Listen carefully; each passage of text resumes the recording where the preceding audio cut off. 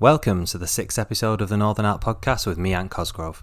As usual, thank you for all the encouraging messages and positive feedback, and I really hope that you enjoyed the episode today. The artist that we're going to be discussing today is possibly one that you've not heard of before, but his story is something that I've thought a lot about over the last few years, so this is a really good opportunity to be able to tell it to you. My guest is the nephew of Norman Cope, an artist from Stoke-on-Trent. Norman was born in 1925, and today we will learn more about his student days in Burslem and in Edinburgh, his work, as well as the artists he associated with. My guest is extremely passionate about his uncle's legacy, and I'm really looking forward to learning more about it today. So, without further ado, let me introduce you to Michael Cope. Hi Michael, you okay? Hello Anthony. Yes, I'm fine, thank you. Very good. Yes, we've hooked ourselves up on Zoom, so we got there. So we're having this conversation today about your uncle. So obviously, your uncle Norman was the brother of your dad, Stanley. Is that correct? That's correct. Yes. Yes. And when did you first learn that you had an artist in the family? Well, it goes back to the 80s, really. I mean, when we were young, when I was a teenager and so forth, my father always told me that he'd got a brother, or he had a brother, that was quite a good artist. He never really spoke about it too much. Right, okay. Oh, that's interesting. Because obviously there was a lot of hurt that went on in the family. Yeah. I think when I first started getting a little bit interested was when Norman and Stanley was my father. Yeah. When the mother died.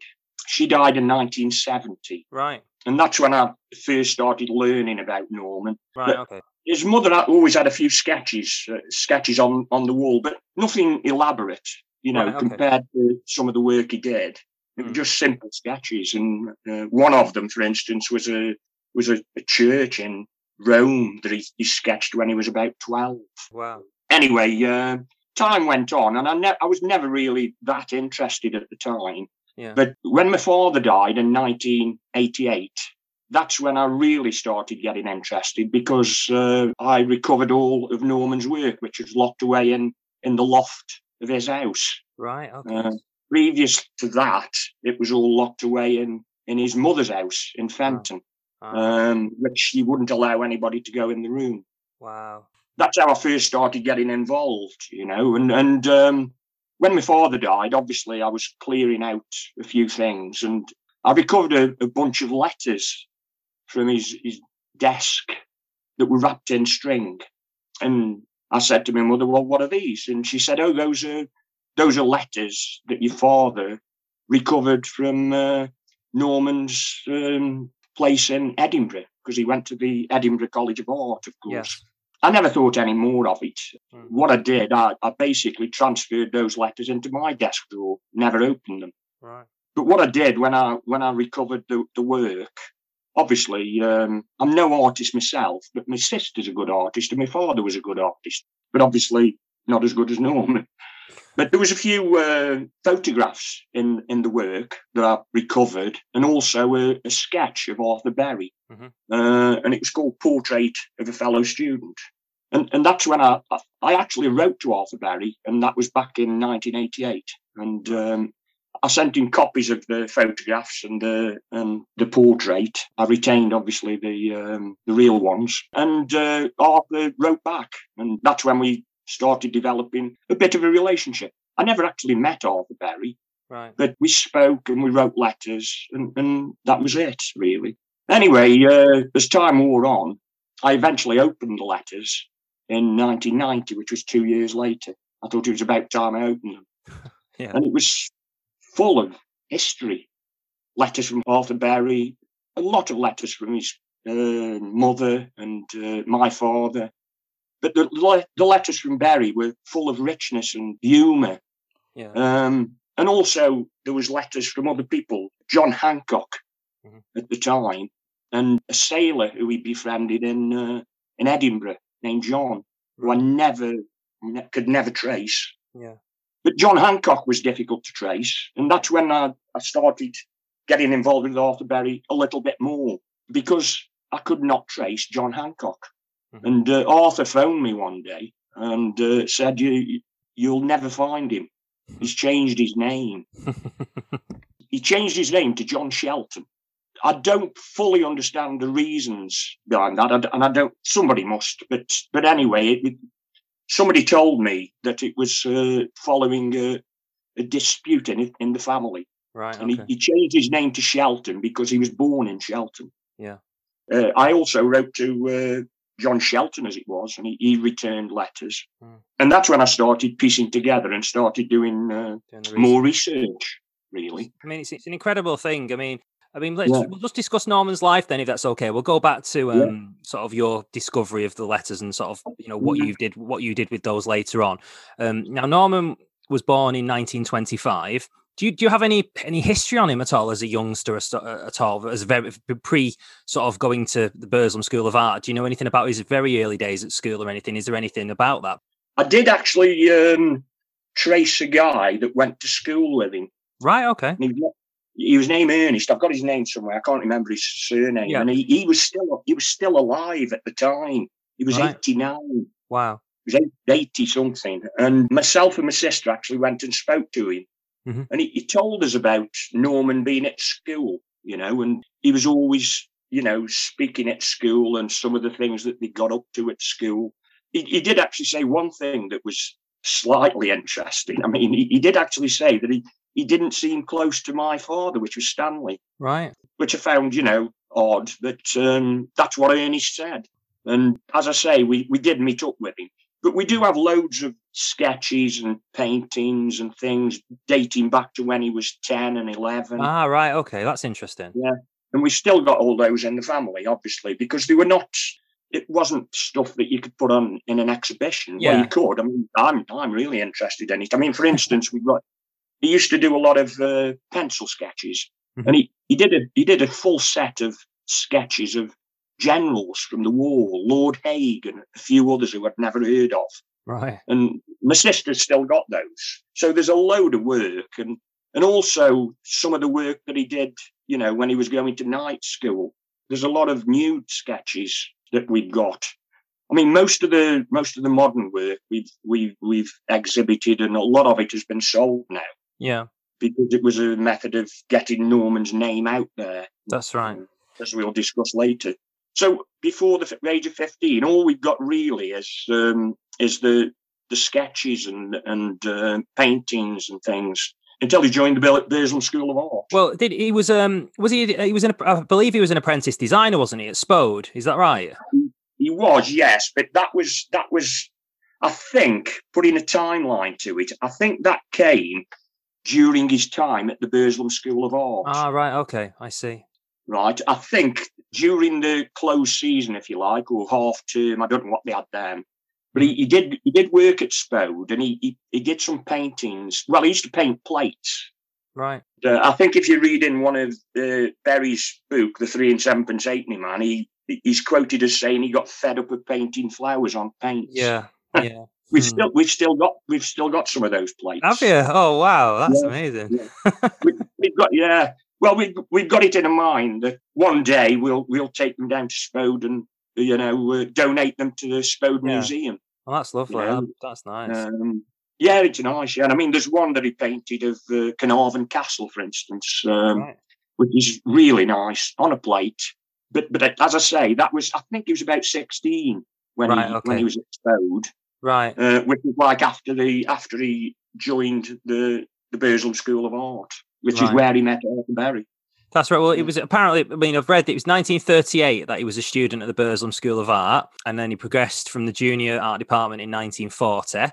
And that's where he obviously met Arthur Berry and John Hancock, who then, like you said, later was known as John Shelton, which kind of formed the Burslem Boys, really, is the sort of the trio. And obviously it was a really sort of golden era, wasn't it, for art at that point in the potteries? Because I think a lot of the people who probably went to Burslem School of Art were perhaps going to go into ceramics in some degree and paint plates and paint whatever. So I think that suddenly you had these sort of students who were perhaps wanting to strive out and become painters and artists in their own right. And so it's like a golden generation, really, I think, at that point in Stoke. I mean, the other artist is William Bowyer. I think he was another one as well. He was sort of, and he went on to be an RA as well, I think, of course, and he was a student there. I've got one letter from William Bowyer. Oh, have you? Right, okay. Well, it was only a short letter. Right. In fact, William Boyer used to live in Leek, where I live. And, right. He lived in well, I only found out from the letter, and I've still got the envelope, that he lived on a place called Daisy Bank. I think his house has been knocked down now, but he developed, William Boyer did, and he had a studio in London. That's right. And he lived to a good old age, William Boyer did, and I think he only died recently, 4 or 5 years ago. I don't know. Right. I mean, he became an RA, and he was a very well thought of artist. I think he became. I think he did quite well for himself, William Boyer. Yeah, definitely. But interestingly, the letter that he sent to Norman was just, hope everything's going okay in Edinburgh. What are the women like up there? Fair enough. It was a short letter, but I mean, sometime one of these days you can see these letters, Ant, because they really. Honestly, I'd love to see them. I really I've got a full folder here, but very interesting. So William Boyer was one of the, and there was also during a period where I was trying to get information, I actually had a letter from a lady who lived in Melbourne, Australia. I was looking at it this morning, right, and she was actually there when Norman and Berry and Hancock and Boyer were at the School of Art, but she was 2 years younger, apparently. Okay. But it was a nice little letter. It was a nice little letter, basically saying that she could see Norman, who wandered around the School of Art dressed in black. He was very quiet, and stuff like that. Yeah, that's amazing. But it's good, it's good that she, in fact, it was a sister who took the time to send. There was a newspaper cutting at the time, and she sent the newspaper cutting over to Australia, and the lady responded directly to me. Yeah. That's fantastic. Vanessa, somebody, I can't remember. I've got the name and the letter, obviously. Yeah. I mean, of course, when he was at the school as well. He was highly thought of, I think, as well. When he was at the school, I mean, his teacher there was Reginald Hagger, and I think he thought a lot of Norman. And he won various prizes there as well, didn't he? And I've seen bits and pieces to do with prizes that he won while he was there, to do with figure composition and the abstract art prize and things like that. He was first prize. He was second prize in portraiture, which was behind William Boyer as well. That was I think he was in first place. But so he was like extremely talented and well thought of while he was studying there as a student. He was like, right. Yeah. I've got lists of his works here. He used to list his works, and he used to put the prices against them. All in guineas at the time, yeah. Right. Okay. And notes against which ones he didn't want selling, and notes of ones where he'd won prizes. I mean, one of my favourites is which he won first prize for. I'm not sure in what category. It's called Noisy Laughter of the Fool. Right. That was. It was a savage drawing of a drunken soldier sitting in a bar surrounded by people, and he was holding a pint pot. Right. And Norman was a pacifist. He wasn't. He didn't like the war, but he did these drawings to depict the horrors of war and the vulgarity of it all. And there was a lot of others. But looking through his drawings myself, obviously you can see stuff online. I know from Bearwell on their website and stuff, you can see a lot of his drawings that were sold. They kind of remind me, Henry Moore, the artist Henry Moore and sculptor, had an exhibition around the same sort of time. Really, it was in 1942. It was at the National Gallery. And it was his shelter drawings, which were sort of these people, hoard up in shelters during the bombing raids and stuff in London. Yeah. And if you look at the drawings, you can sort of see elements of perhaps. I was always wondering whether. Well, I have wondered whether Norman maybe saw them at some point, because it was literally that was 1942, and then literally in 1943, you're seeing works like Sleepers and Insomnia and things like that. That Copey did. I think there possibly is some connection. I'll be honest, Anthony. It's quite possible that artists they thrived off other artists. Yeah. I'm sure Berry thrived off other people. Oh, just yeah, exactly. I'm sure Norman did. Yeah, I'm sure Norman did, and it's quite possible that he took his lead from Henry Moore. It's quite his work as well. It's sort of. In such a short period of time, he was you could see elements of surrealism to Kerrico, and then he moved on to sort of more abstract pieces as well, I think, as well, which is it's all really, I mean, yeah, it's fascinating stuff. I believe I did read that he wasn't keen on the fact that Arthur Berry was a big fan of L.S. Lowry. I don't think he thought too much of Lowry. No, I think they had a dispute over that. It's quite interesting. Yeah, they had a dispute over that. But I mean, if everybody's were the same, wouldn't it be a boring world? Oh yeah, absolutely. You know, absolutely. I mean, I don't think Norman was a Lowry fan. But I'm sure Berry was, inspired by Lowry. Yeah, I think they find an artist who's doing some work, and they'll go down that route and try and create their own style from going down that route. That's it. It's amazing the amount of stuff that you have got on Norman. It's incredible, because we'll probably discuss it a bit later on, but there's an Arthur Berry book due out later on this year, and the research part of it, certainly in the very early part of Berry's life, has been quite a bit more difficult. Obviously, you have the book that he wrote. I mean, with regards to paintings and things like that, because there's not that too much early stuff at all that actually exists of Berry, and the story is that he destroyed a lot of it. Unfortunately, he destroyed. He had one of these. He had one of these fits, which a lot of artists have, where he thought, I'm no good, and he destroyed a lot of his work. Yeah, I know. So there is not. I don't think there's a lot of early Berry work around. No, there's got to be some, but I wouldn't have thought there's a lot, because I mean, from what I've found out, he woke up one day, had a fit, and destroyed a lot of his. Burnt most of his work. What a tragedy, really. Oh, it is, because I mean the early paintings that you see are like from the 50s. I mean 1956 or 58 is a really early Arthur Berry, and yet I mean, you've got work by Norman from the 40s. And before. But it's so, and they were born like the same year, I think, weren't they? I think they were born around. I think they were the same age. Same age. Yeah, I think Shelton was a year or two older, wasn't he? I think so. Yeah, Shelton was a bit older. That's right.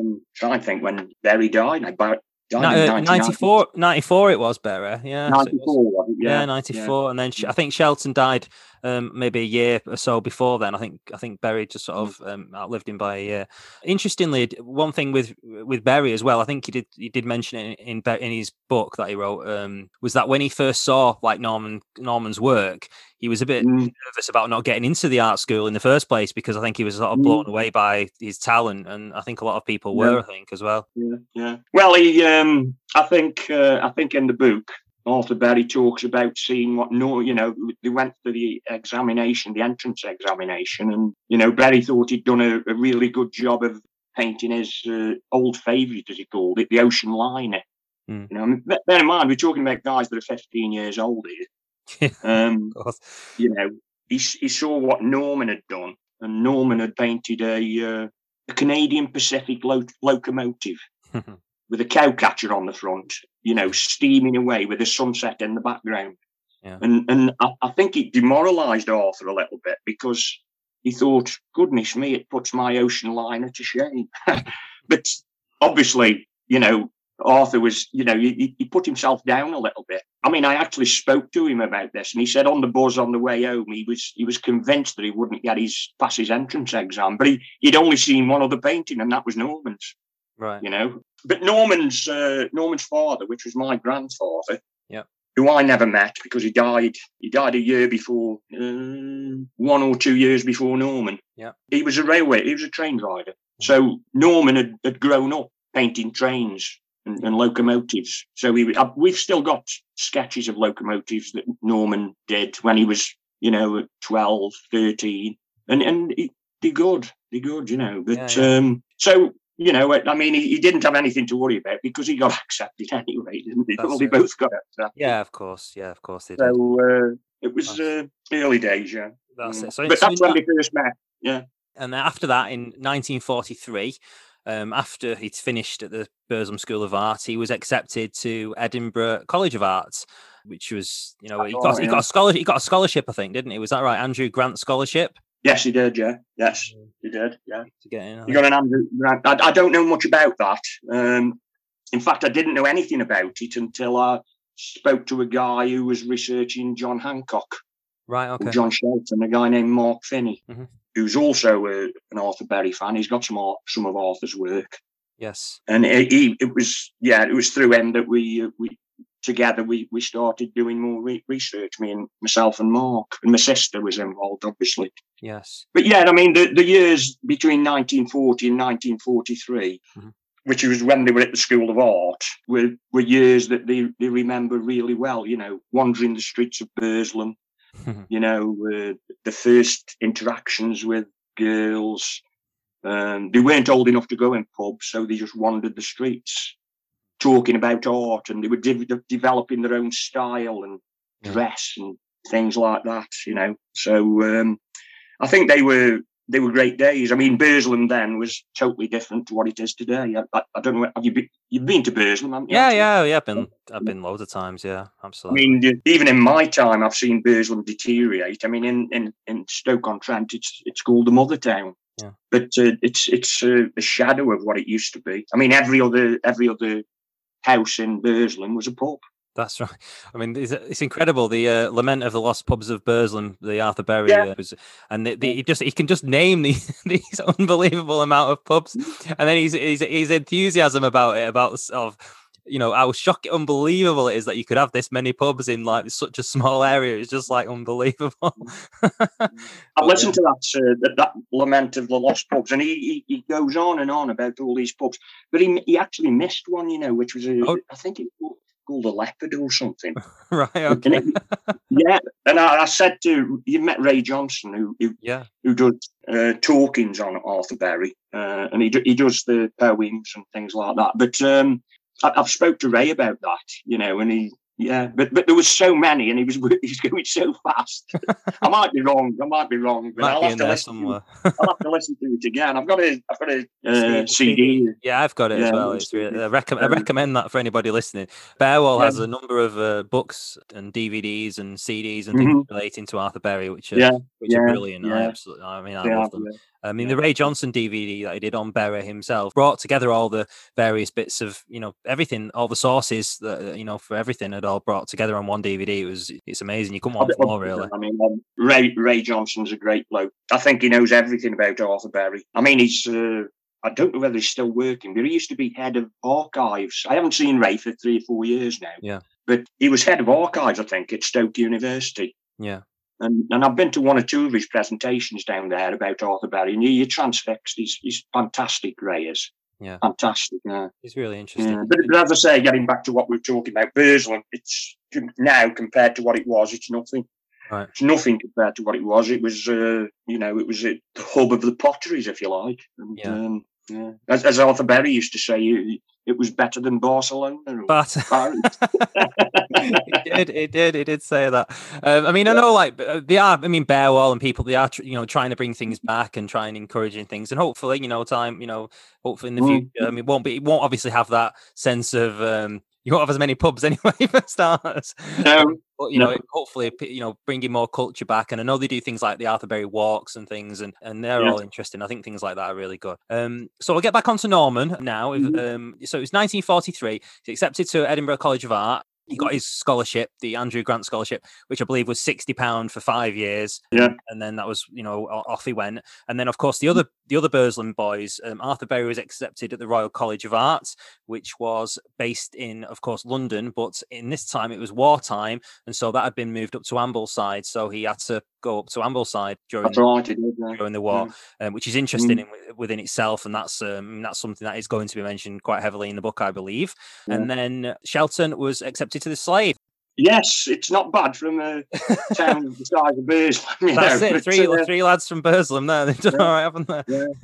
I mean, at the time of all this, this happening back in 1943, I don't think Hancock had actually gone to the Slade at that time, or he went later than Berry and Norman. So I've got not much knowledge about Hancock going to the Slade, but I will say that Mark Finney will have a detailed history of Hancock. Yeah, he's very knowledgeable, Mark is.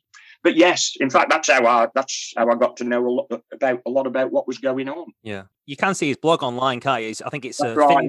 Finbo, I think it is Finbo. That's right. Yeah, and he the way where I learned a little bit about it, and I contacted him, Mark, was I just Googled one. I was working away. I lived in Romania for 6 years. And I just sitting there bored one night and Googled Norman Cope, and up come all this stuff that Mark Finney was researching. It's amazing, that. You know, and that put me on the case to try a bit harder, if you like. Yeah. And so Mark Finney's worth talking to. He's a good bloke, Mark. Yeah, he's a Berry fan. Yeah, he's a Berry fan. Me too. He's got 3 or 4 of Norman's paintings as also. Oh, has there? Oh, fantastic. Yeah, Mark. Yeah, he's got Hancock, Berry, and Norman's. He's got some from each. Yeah. Right. Okay. Wow, that's amazing. Mm-hmm. Well, so Cope, I mean, obviously, like you say, he was dressing like an artist at this point. He had his dark suit, his tie, his parted hair. And his work, I believe, at that point, because obviously he would have started there in 1943, possibly in September or whenever he would have started, and then he was becoming a little bit more abstract, his work, at that point as well. And there was a teacher called John Maxwell, who I've read about, who was quite an influence on him at that point, I think. That's right, yeah. In the other period. I think he went to Edinburgh, obviously sometime in 1943. Yeah. I'm not quite sure how long he was there, probably 4 or 5 months. I'm not sure exactly. Yeah. But during that time in Edinburgh, a lot of letters were exchanged. This was the time of the letters, really. Yes. When they were all apart, you know, they all went their separate ways. So, you know, it's not like today where you log onto the internet and you send them a text or do whatever. It was letters. It's true. And obviously these letters that I recovered and then opened in 1990, I've only got one side of the story, Anthony, you see. And the side of the story I've got is Arthur Berry's side, John Hancock and various other people, William Boyer, because I never saw the letters that Norman had wrote to them. Yeah, of course. All I saw was the letters that I recovered, which Norman hadn't written. Mm-hmm. The only thing I got, really, in trying to piece things together was the envelopes that the letters were sent in, because back in those days, paper was very scarce, you know. Paper was very scarce. It's not like today where you can just go down the road and buy a load of A4 paper and do whatever you want. And on all these letters, especially the envelopes, there's things where he's practicing his paintings or notes that he's making or, ideas that he's got for the future.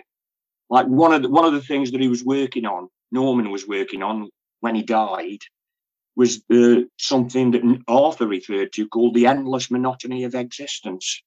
Right. Now that was unfinished. Never saw anything or recovered anything on that one. Right. But there was many others. You know, the girl without a pretty face springs to mind, for instance. And there's others that I've got written down somewhere. But these letters, these envelopes, are covered in scrawls and drawings and where he'd been practicing.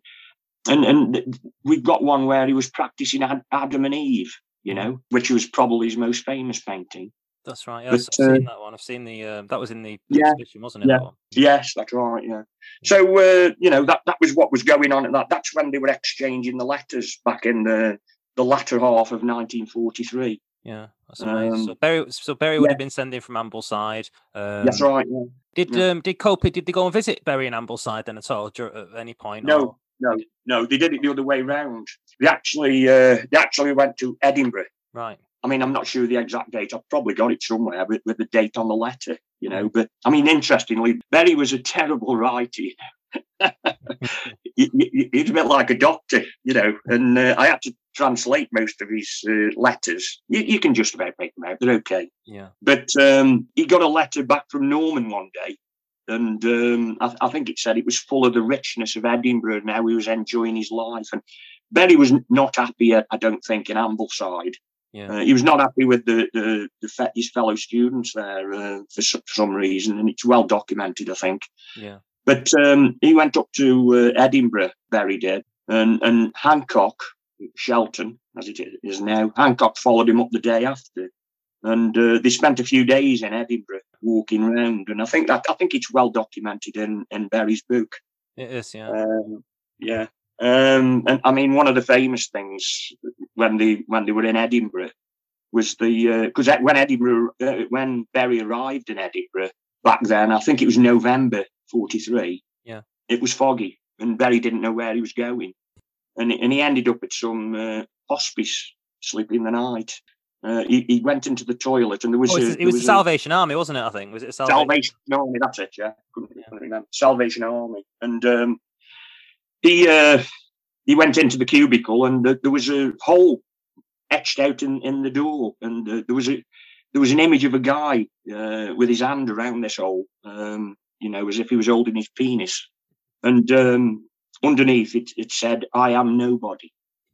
And when he met up with Norman the next day, he told Norman about this, image on the back of the door, and Norman a few days later went down and sketched it for himself. Yeah, and they had a good time in Edinburgh, I think, and that was the last time they were together before the Christmas reunion. They went back home, and I think it's well documented that when Hancock got back to the Burslem School of Art, I think he still had links there. Reginald Hagger got hold of him and wanted to know everything that was going on, because Hagger was he's got to take a lot of credit for that period in time, because he was head of art in the Potteries, I think. That's right. I'm not sure what his exact title was. Yes. So it's obviously, like you say, 1943, and then they were having this event, this ball, this Christmas ball or whatever, reunion ball or whatever it was at Burslem School of Art. And so, Arthur Berry come down from Ambleside, and John Shelton obviously was there, and Norman Cope had come as well from Edinburgh to join this. And this was in December, wasn't it? 1943. This happened. And so, it was quite close to Christmas. Oh, was it? I've got the exact date somewhere. Yeah. I think you're right. I think it was. I think it was about 18th, 19th of December. I think it was. It was something like that. Yeah, it was something like. I've got the date somewhere, but yeah, they came down, and it was the first time they got together since they all went their separate ways. Yeah. And I think they just obviously, they let themselves go a little bit, I suppose. As young men do. That's right. Yeah. I mean, it was the first time they were, it was different then, because they could go into pubs, for instance.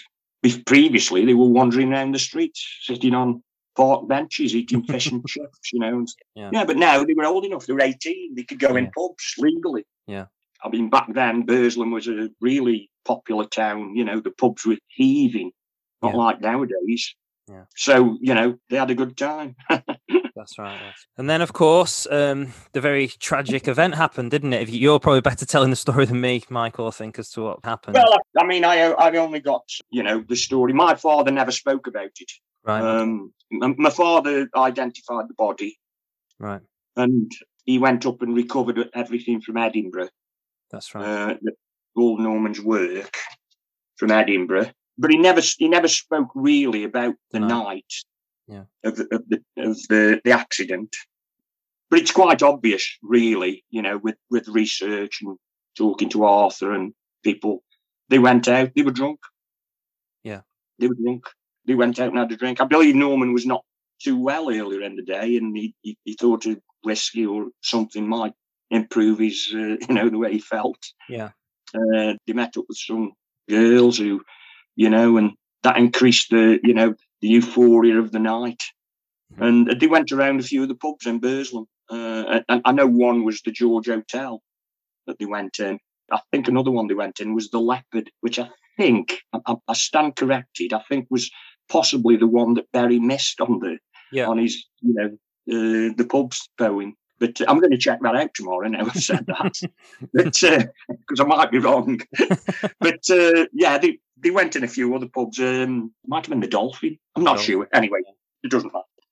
But anyway, they went round these pubs, and of course the end game was to arrive back at the School of Art and finish the night off, basically. Yeah, that's right. I don't know whether they got a plan to stay there or go home or whatever, but by the end of the night, they were certainly in no fit state to go home. And getting home from Burslem Norman lived in Fenton, or Norman's mother lived in Fenton. Berry was living, I think, in Biddulph at the time, and Hancock was in Shelton. Yeah. So how they would have got home at that late time. Anyway, Norman was talking, in an agitated state to some guys who Berry didn't know, and all of a sudden ran up the stairs. And I don't know whether he'd been in Burslem Art College, but he ran up the stairs to get, we presume, to go to the toilet. Yeah. Whether running up the stairs caused him to, go lightheaded, but he toppled over backwards. Fell down to the foot of the stairs. All the people assumed that he was drunk, and he just wanted to cool off. They put his head under the cold water tap, as probably we would do, to try and sober him up. Yeah. However, it was the wrong thing to do, we learned later. Mm-hmm. But at that time, we were still at war. And in the Burslem School of Art, in one of the front rooms, I think they got mattresses where what they call the fire watchers used to sleep on. That's right, yeah. And the two, Berry and Hancock, dragged Norman in and dropped him down on one of these fire watching mattresses. Yeah. Berry fell down on the next one and went off to sleep in a drunk. Everybody was drunk.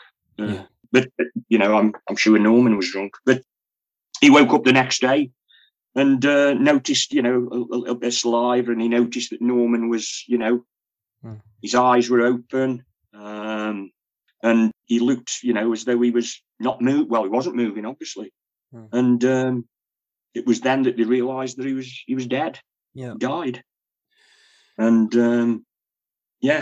that was it. I think Berry, it was one of the biggest shocks in Berry's life. Yeah, definitely. Yeah. He actually thinks that he suffered from agoraphobia. I'm sure you know, Arthur Berry. Yes.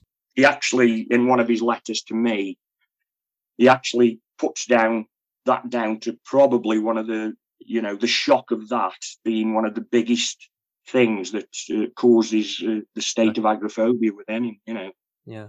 But anyway, it was Christmas time. Yeah, it's awful. Absolutely. He was 18, wasn't he, as well? He was only 18. He was 18, yeah. He was 18. Gosh. And then, of course, they had to go through. I was surprised that the inquest was so quick. Nowadays, they spend time gathering all the information, but it was quite quick, the inquest was. Just after Christmas. I mean, I've got the cuttings of the report in the Evening Sentinel. I've got it here.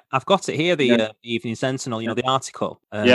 Shall I read it out? Do you think that'd be worth me reading it? Yeah. It's quite a long piece, but I'll read it if you like.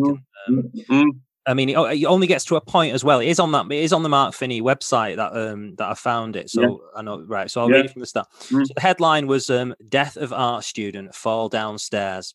Fatal injuries were received by an 18-year-old Fenton art student in a sad accident which occurred at the Burslem School of Art on Saturday night following an art students' reunion party.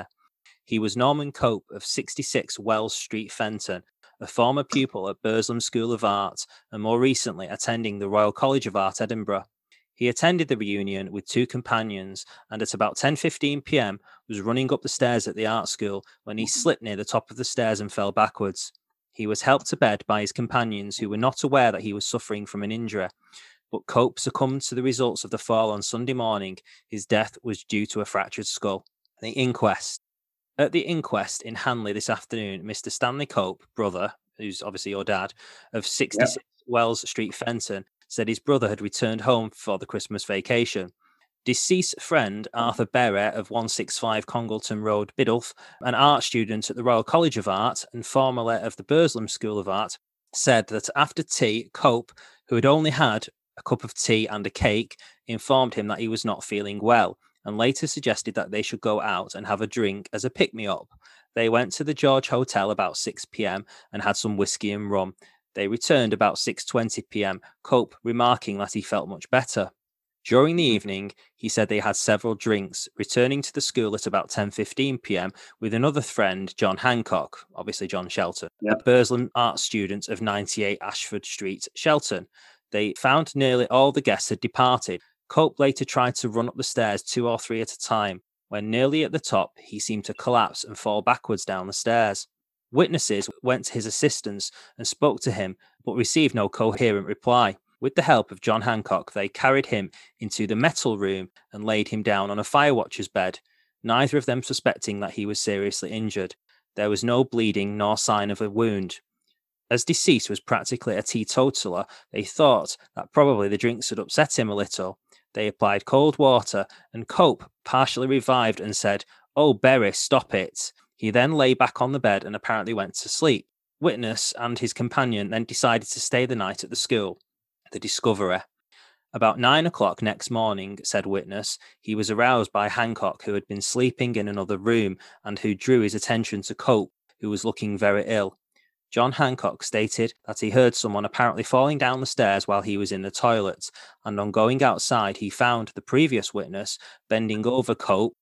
R.G. Hagger, obviously Reginald Hagger, master in charge of the Burslem School of Art, said that the stairs were well arranged and in excellent condition. Cope was a student of temperate habits and looked happy when he left the party at 8:30 p.m. Medical evidence. Dr. J.G. Datham of Hanlet gave evidence of the performing a post-mortem examination. In reply to the coroner, Dr. Datham said that Cope's skull was thinner than normal and was more likely to fracture than in the average case. The cause of death was a hemorrhage due to a fractured base of the skull. The coroner returned a verdict of accidental death following a fall when ascending a staircase. He expressed deep sympathy for the bereaved family, as also did Mr. Gordon M. Forsyth, Superintendent of Art Instruction for Stoke-on-Trent, who attended the inquest, and Mr. J. Mee, representing the City Corporation. The coroner, referring to the evidence given by Berry and Hancock, said that each young man had done what he thought was the best in Cope's interest, and had they had any suspicion that their companion was seriously injured, undoubtedly they would have. And that's where the article ends at that point. So there you go. That's it's exactly what you said, isn't it? So that's the story of the whole thing. So so that was in obviously 1943. And of course, his parents, and it must have been like, it must have been an absolute tragedy for the family and everything at that point, I would imagine. Well, there's a big void then from 1943 to 1970, really, right? Because other than the funeral, which was held in Wells Street, Fenton, which is now called Welby Street, Fenton, by the way. They changed the name of it. I don't know why. Wells Street, 66 Wells Street, Fenton, that's actually where I was born. Right. It actually states that at the funeral, the mother actually gave out a sketch to each of the people who attended the funeral. Right. So I'm not quite sure which ones. I've got no history on that one. Yeah. But from there, really, he was buried in Fenton Cemetery. Yeah. Along with his father, who died either 1 or 2 years before my grandfather, who I never met. But then the year after Norman died, his sister died, Evelyn. And unbelievably, in 1944, she was involved in a road accident. Oh. She was run over by a car, or hit by a car in Longton. Wow. And the amazing coincidence is it's actually close to a gallery that was run by Arthur's wife in later years. But anyway, she was hit by this car and she died. Wow. So basically, in the 3 years, 3 of the family died. It just left my grandmother and my father. Yeah. Wow. And in 1970, when my grandmother died, she went in the same grave. So there's four people in that grave. Yeah. In Fenton, which went unmarked. Back then, they got no money. So there was nothing there to mark the grave, other than you had to go to the local office to find out the grave number and where it was. So from there to 1970, when my grandmother died, but she was still living in Wells Street, Fenton. There's nothing. Right. As you would expect, she locked the paintings away and put everything out of mind. The only thing that reminded us of Norman was a couple of small sketches that she had on the wall. Yeah. And we as children used to say, well, what are these? Well, they were your Uncle Norman's, and this, and that was all. And it wasn't until later years that when I started researching it that I found out everything that was going on. Yeah. So there was a big void between there and 1970, and then there was another void between 1970 and 1988 when my father died. They were transferred from one storage unit to another storage unit. Yeah, and then myself and my sister Ellen started getting getting involved and started trying to sort it out. What went on and the history of it all. Yeah, it's incredible. And then obviously, like you said, you were looking up a few years ago when you were living in Romania. You've mentioned that earlier on, and you found obviously the blog about him, and that other people obviously were sort of expressing interest. And I think that things like that probably fire your enthusiasm even more as well when other people are sort of showing interest as well. And so that sort of led you to deciding to do something about it, I suppose, as well. And did that lead automatically then onto the eventual exhibition that you had for Norman's work? That was in 2012, I think it was. You had an exhibition. The Burslem Boys, October 2012. Yeah. When I sitting in Romania, I wasn't actually working in Romania. I'd finished working in Romania, but I do still go back there because I've got a son in Romania. So I still go back regularly to Romania. But I was just sitting one night, and for some reason, I just Googled Norman Cope, first time I'd ever done it. And the first thing that came up was the work that's in the art gallery in Hanley, the museum. There's some of Norman's work in there, donated by my father when he picked the work up. And also, Reginald Hagger donated some of Norman's work that he'd got to the museum. So there's some work in there donated by Hagger and some donated by my father. It's obviously owned by the museum. Yes. When you donate, I'm sure you know, it's their property then. Yeah, which is fair enough. I've been in and viewed it, and anybody can go in and view it if they make an appointment.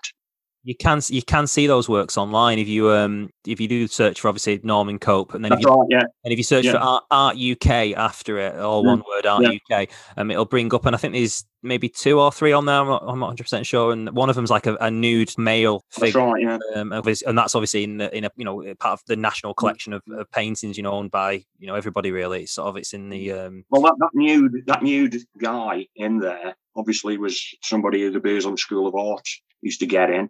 Yeah. We've got loads of sketches of him. Right. Where Norman was practicing, before he actually did the painting. So my sister's got all his work. Yeah. I mean, when the last time I went to the museum, they were in a bit of a mess, and they were having trouble storing. There was 2 or 3 of Norman's work that were in there that they got documented, but they couldn't find them. Right. Whether they sorted themselves out in this time, I'm not blaming anybody. I'm just saying that there was work to be done. Yeah, fair enough. I think it's the way it's of course it's hard, isn't it? I mean, there's so many cutbacks and at the moment very hard. They were struggling for people, very hard. Absolutely. They got nobody to do the work. They got all the work, but they got nobody to store it. I mean, if you go in the museum in Hanley, there's so much stuff downstairs. It's unbelievable how much stuff they've got downstairs. Yeah, in the archives, and it's a massive job, especially with cutbacks and stuff. Yeah, absolutely. To do the work, but they're in there somewhere, and I'm sure they're in there. That's it. So it was 2012 was the exhibition, and of course we will mention now, I suppose. So Bearwall Gallery. Anybody listening who isn't aware of Bearwall, is a gallery in Burslem set up by Amanda and Paula. It's a fantastic gallery and really sort of champions and is extremely passionate and proud about the local area. More so than most galleries that I've ever visited. They're so enthusiastic about Stoke and about Burslem. Absolutely. And so they managed to start selling the work of Arthur Berry, quite a few years ago via Cynthia and the estate. And they do an excellent job with that, with promoting his work. And then they had all various exhibitions, and then things, I suppose, just fall in your lap when you're doing things like that. Because if you put yourself online and you've got this presence, and suddenly that there's a gallery out there selling work by Arthur Berry, then people associated with Arthur Berry, which obviously was Norman Cope and John Shelton and whatnot, will just sort of, when it comes up, they'll be the gallery that you approach. And obviously that was what must have happened. And so the exhibition, the Burslem Boys, Bearwall, was of course the perfect setting for it to have that, and that was in 2012. So how did that go? Was it a good exhibition at that time? It was brilliant. I mean, it was very emotional for us.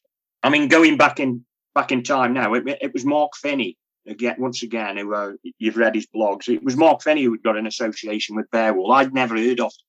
I'd never heard of them. Wow. But when I started getting involved, another amazing coincidence, I found out that Paula, who I'm sure you've met, Yes. used to go to school with my daughter, Right. and they were in the same class. Wow. Small world.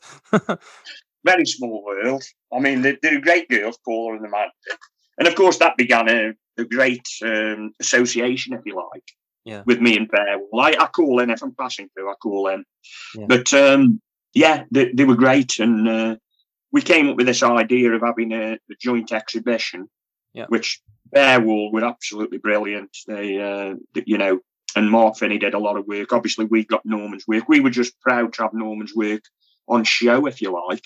Yeah.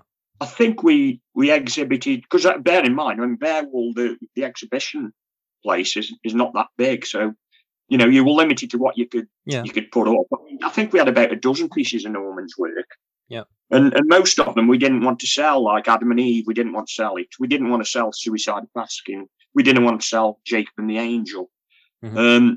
And we put 3 or 4 pieces up, which we said we'd sell. Yeah. We just wanted to get his work out there, really, and we were astonished that they sold. Yeah. I mean, well, I was emotional. My sister couldn't contain my sister. She was so emotional about it, and but it was a great night for us, the Burslem boys, and it got us to know Shelton. At this stage, Shelton, or Hancock's wife, was still alive. Right. So it got us to meet Shelton's wife. Barry's wife couldn't come for some reason, although I haven't met her a few times since. Yeah. But it was a great night, and we had various things there. We had Barry's bloody paint brushes and all sorts of stuff. It was, I think we've got loads of photographs of the night. Yeah. And it was a great night for us. Very, very emotional to put Norman's work up after all these years and to, repatriate him with his colleagues, although they were all dead. It's fantastic. Yeah, it's fantastic. Yeah, it was a great night. It was a fantastic night. Yeah. And then you had the solo exhibition then, didn't you? Was that 2014? Was that a couple of years later? It was 2014, March 2014, Copy. And obviously we were then beginning to think people had told us you need to get some work out there, and people were approaching us to buy work and stuff like that. We were more interested in getting a stone on Norman's grave. Right. Because there was no stone on Norman's grave in Fenton Cemetery. So that was the major objective, and they're not cheap. And we wanted to really. That's a really nice thing to do. Yeah. Yeah. So we were spurred on by that, and Bearwall were absolutely brilliant. Paula and Amanda were fantastic. Yeah. And we started putting this exhibition together, and then I think it was Paula who phoned me up one night and suggested that, because she knew all about the letters. We've got the letters on show at the exhibition, and all sorts of things, the original letters. And I think it was Paula who phoned me one night and said, we could do something with all this information. It was Paula's idea to come up with a dramatised reading. But obviously, she hadn't got the information. I'd got the information. Yeah. I was... I'd got access to all the information and I got the history. So Paula suggested that we came up with this, on the night of the Copy exhibition, we'd do this reading. And this is when I met Ray Johnson. Paula set me off on my way. So I wasn't working at the time. I'd finished work. And I just started writing. And I decided that I was just going to start writing and I wasn't going to finish. I wasn't going to stop writing until I'd finished. I wasn't going to have a gap. So I just started writing. And when I was tired, I went to sleep. Didn't matter about the time. When it was tired, I went to sleep. The wine helped, I must say. So I can't remember how long it took me. But I wrote it all out. I mean, I've got to say, it was very raw when I finished. I'm not a writer, although I'd like to be. But I wrote it all out, and when I presented it to Paula, she read it through and she said, you need to go and see Romy Cheeseman, who's the wife of Peter Cheeseman. I'm sure you've heard of Peter. Yeah, he was Um, obviously in charge of the Old Vic, wasn't he? The the theatre. old bit. He was responsible for dramatising a lot of the plays that Berry wrote, That's right. which was brilliant, brilliant. And Romy was fantastic. She read through it and said, "Yeah, I think we've got something here. Needs a bit of fine tuning, but we can do something with this." And she said, "You need to come again." She lived very close to the New Vic, Romy, Right. and she said you need to come again, and we'll invite Ray down, Ray Johnson, who's as you know is a bloody Berry fan through and through. Yeah. Ray came down the next time. I think we had 3 or 4 meetings. My sister came with us a few times. It was then that we started to critique it and turn it into I think so. Quite a good dramatised reading, which I think it's fantastic. Yeah. It was absolutely fantastic. So this was what you did was, I believe, is that you incorporated chunks of obviously Arthur Berry's book and the letters, and you sort of blended them fairly seamlessly together into this dramatization sort of reading, really, which was incredible. And then you performed it on the night at Bearwall during, I guess, one of the events around the Copy exhibition. And you had a crowd of people there, and then various people playing the parts of one person being Hancock and one being Copy, and Ray Johnson, of course, was Arthur Berry, and reading bits of dialogue from the letters, and there was a narrator, and it was fantastic. And you can see this online because it is available online. Maybe I'll post a link. I'll post a link somewhere. You can see it on YouTube. It's well worth watching. It's fantastic. I thought it's so interesting and enjoyable. I really enjoyed it a lot. It's very good. Ray and Romy made it really because they came up with ideas that I would never have thought of. Right. Because I wrote it just from start to finish. Yeah. And Romy was chipping away in the background. Do this, do that. And I think it was Ray Johnson that came up with the idea of splitting it into 3, right, and having him acting out Berry, another guy acting out Hancock. But we couldn't have anybody acting Norman because we didn't have any of Norman's words. Right. So we came up with the narrator, which was David. Yes. And he was like Norman in the background. Yeah. And then the piece that you read out earlier about the inquest, I put all the words in like you read out, but Ray took a lot out. Right. He said the audience will be bored if you put all that lot in. So he picked out the bits that were of course. Well, it's wrong to say interesting, but the bits that people were more interested in and stuff like that. And there was a lot of other fine tunes. So although I wrote it, Ray was the one who made it what it was. Yeah. And then on the night, I thought the 3 of them did a fantastic job. On the night, it was amazing. And we didn't have many practice runs. I think we only had 1 practice run. Well, you did. You did a very good job. Yeah, I was so emotional I could hardly speak. Oh, but and all my family was there. And that's incredible. And then, of course, the exhibition went very well as well, I believe, because I guess you kept some back, and then you sold an awful lot, though, I think. There was a lot sold, yeah. We wanted to get it out there and get it sold, and from the proceeds, basically, goodness me, we got the stone. Yeah. We had a reception, and with what was left over, we all went on a family holiday. Oh, yeah, why not? That's it. So it was well spent. Yeah, it was well spent, and we remembered Norman on the holiday, and it was good. And I'm just glad that we got the stone on there. Really, of course. Anybody can go down and see it. It's in Fenton Cemetery. It's it's a fairly new stone. Fenton's an old cemetery, so it sticks out a bit, Yeah. But it was good. It was good. Well done. I've said to you as well. What you should do. I think you were considering this. I think Ray Johnson suggested it to you as well. You need to get something written. You need to publish the letters in some and do a sort of just basically get the letters from Berry and from Shelton and the various and tell the whole story. I think in one. Well, in a book. I'll be honest. It's been on my to-do list for a few years now. Yeah. It's you're clearly good enough to do it. The way that you brought that together, that dramatization, and I think you've got the skill and the ability. It's a fantastic thing, and I think it's well worth doing. I mean, it's not for money. It's for history, really, and legacy. Well, that's it. That's what what these things always are for. Yeah. I mean, Ray. Every time I see Ray, he says, "Have you done that booklet?" He goes into booklets. Ray does. Yes. And but I think you contacting me is spurred me into action again. To be honest, and I made a mental note that I'm going to start writing again soon. But once I start writing, I don't stop. Right. Like last time. I'll just keep going. Day and night. When I'm tired, I'll sleep, whatever time of day it is, and I'll wake up and continue writing.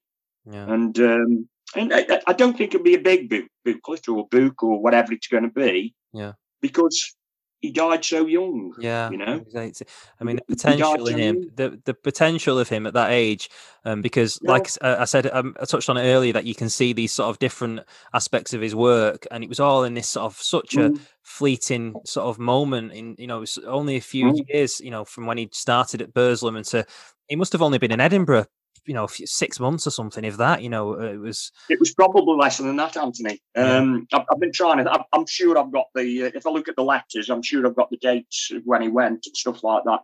Yeah. And it was probably between 3 and 5 months. Yeah. He was in Edinburgh. And he was in an. He was. I mean, goodness knows what it was like back then. But I think he was sharing a place. I've actually been to Bread Street in Edinburgh. I haven't actually been in the building, but I can see the window that I've seen the window of where he was lodging.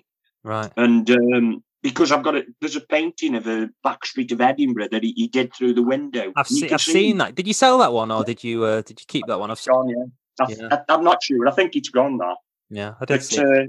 He did that through his back window, and you can see the back window. You go down a little archway and there's a little car park, scruffy little place. Yeah. And you actually see where he did the painting from. Yeah. But he wasn't happy there, Anthony. He wasn't happy. There was a load of letters. And I mean, there was letters from a sailor named John who he befriended, who was... his ship was moored in Edinburgh. It was a destroyer. I've never been able to find out the name of the destroyer. Mm-hmm. It was moored in Edinburgh, and the letters that he exchanged with John obviously indicate that he was completely unhappy with where he was staying. Yeah, and there's a load of letters which letters coming back to Norman this again. Offering him accommodation at ridiculously low prices compared to today. Yeah. So he was obviously unhappy with where he was stopping. Yeah. And I think some of it was the fact that he was possibly sharing a room with somebody we never knew. Mm. And also the lighting in the room was not good enough for painting. Right. Okay. So there was issues like that. Yeah. But obviously he was still in Bread Street when he died. Well, he didn't die in Bread Street, but he was his work was still in Bread Street. Yeah, it's very close to the castle. Actually, very close to the castle. Obviously, your dad picked all that up, didn't he? Your dad went and picked it all up. Your dad did, yeah. He picked it all up and came down and locked it away, and that was it, really. And that was the story, but it's an incredible story, and it's and it's it's something that is well worth telling. And even though he died at 18, he's still in a lot of people's memories, and of course in your family's memories. And then you did the exhibition, and I think it's well worth doing a book, and certainly with the letters and the amount. And it sounds like you have got a fair amount of material to work on. So I look forward to that in the future. Well, to be honest, Anthony, you've spurred me into action now. Well, I'll definitely come. I'll definitely come and see you at some point as well. When post everything sort of settling down at some point in the near future. Well, to be honest, if you want, once we settle down, if you want, I've got a complete folder of Norman's work here. It's about 4 inches thick. There you go. There's a lot of work. There's a lot of stuff in there that you might be interested in Arthur Berry early exhibitions and stuff like that. And yeah, fantastic. Thank you. Newspaper cuttings. Yeah. We've obviously got the original photographs. And if you're doing this exhibition at the Brampton, then you're quite welcome to borrow any of the work we've got. Berry's, original letters, photographs for that exhibition. That's amazing. That's just the so the exhibition you're referring to is the so when the book, there's an Arthur Berry book out due later this year, which is sort of 2021, around about, I think it's October, November time, being written by Peter Davis, and then the exhibition to coincide with that is going to be at the Brampton. So obviously there'll be a number of Berry's works there and everything else. So so that's that's obviously via Bearwall as well. They've obviously commissioned Peter to write the book. So I'm really looking forward to reading that, to be honest with you, and getting. Well, you've prompted me also to go in and see the girls, but I mean, I can't now, obviously, because of lockdown. But as soon as we're out of lockdown, I shall call in and see the girls. Definitely, have a chat with them. I'm sure they'll listen to this when it's out and everything. So yeah. But thank you very much for speaking to me today, Michael. It's been incredible. I've really enjoyed it, and you're very lucky to have had such a talented uncle. Yes, very very lucky, but. Never met him, and it's a sad story, really. It's a sad because it was so tragic because he was so young. And I mean, when I hear of him, I'm a United fan, and obviously this was before my time, but it makes me think of like the Busby Bays and Duncan Edwards and people like that. Sort of everything's in front of them, isn't it? Like that, and then obviously, Manchester United. I'm a bit of a Manchester United fan as well. Oh, there you go. But yeah, right. Well, thank you very much for speaking to me, Michael, and I will catch up with you again soon. And all the best to you and your family, and I'll speak to you soon. Well, thank you very much, Anthony, and you've spurred me into action again. All right. Nice talking to you. Take care, pal. See you soon. Take care, mate. Bye. After recording the episode, I thought I should mention the 4 people who were involved in the dramatised reading. They were Michael Cope, Ray Johnson, Richard Murray, David Bowen, and of course Romy Cheeseman, who was involved in the creation of it. Thank you for listening, and I hope that you've enjoyed it. You can head to the Northern Art page on Facebook and on Instagram as well, where I'll upload some images relating to the episode. Any likes, comments, shares, messages, anything like that is always appreciated. You can also subscribe to the channel on Spotify or wherever you get your podcasts, and then you won't miss out on any episodes that I upload in the future.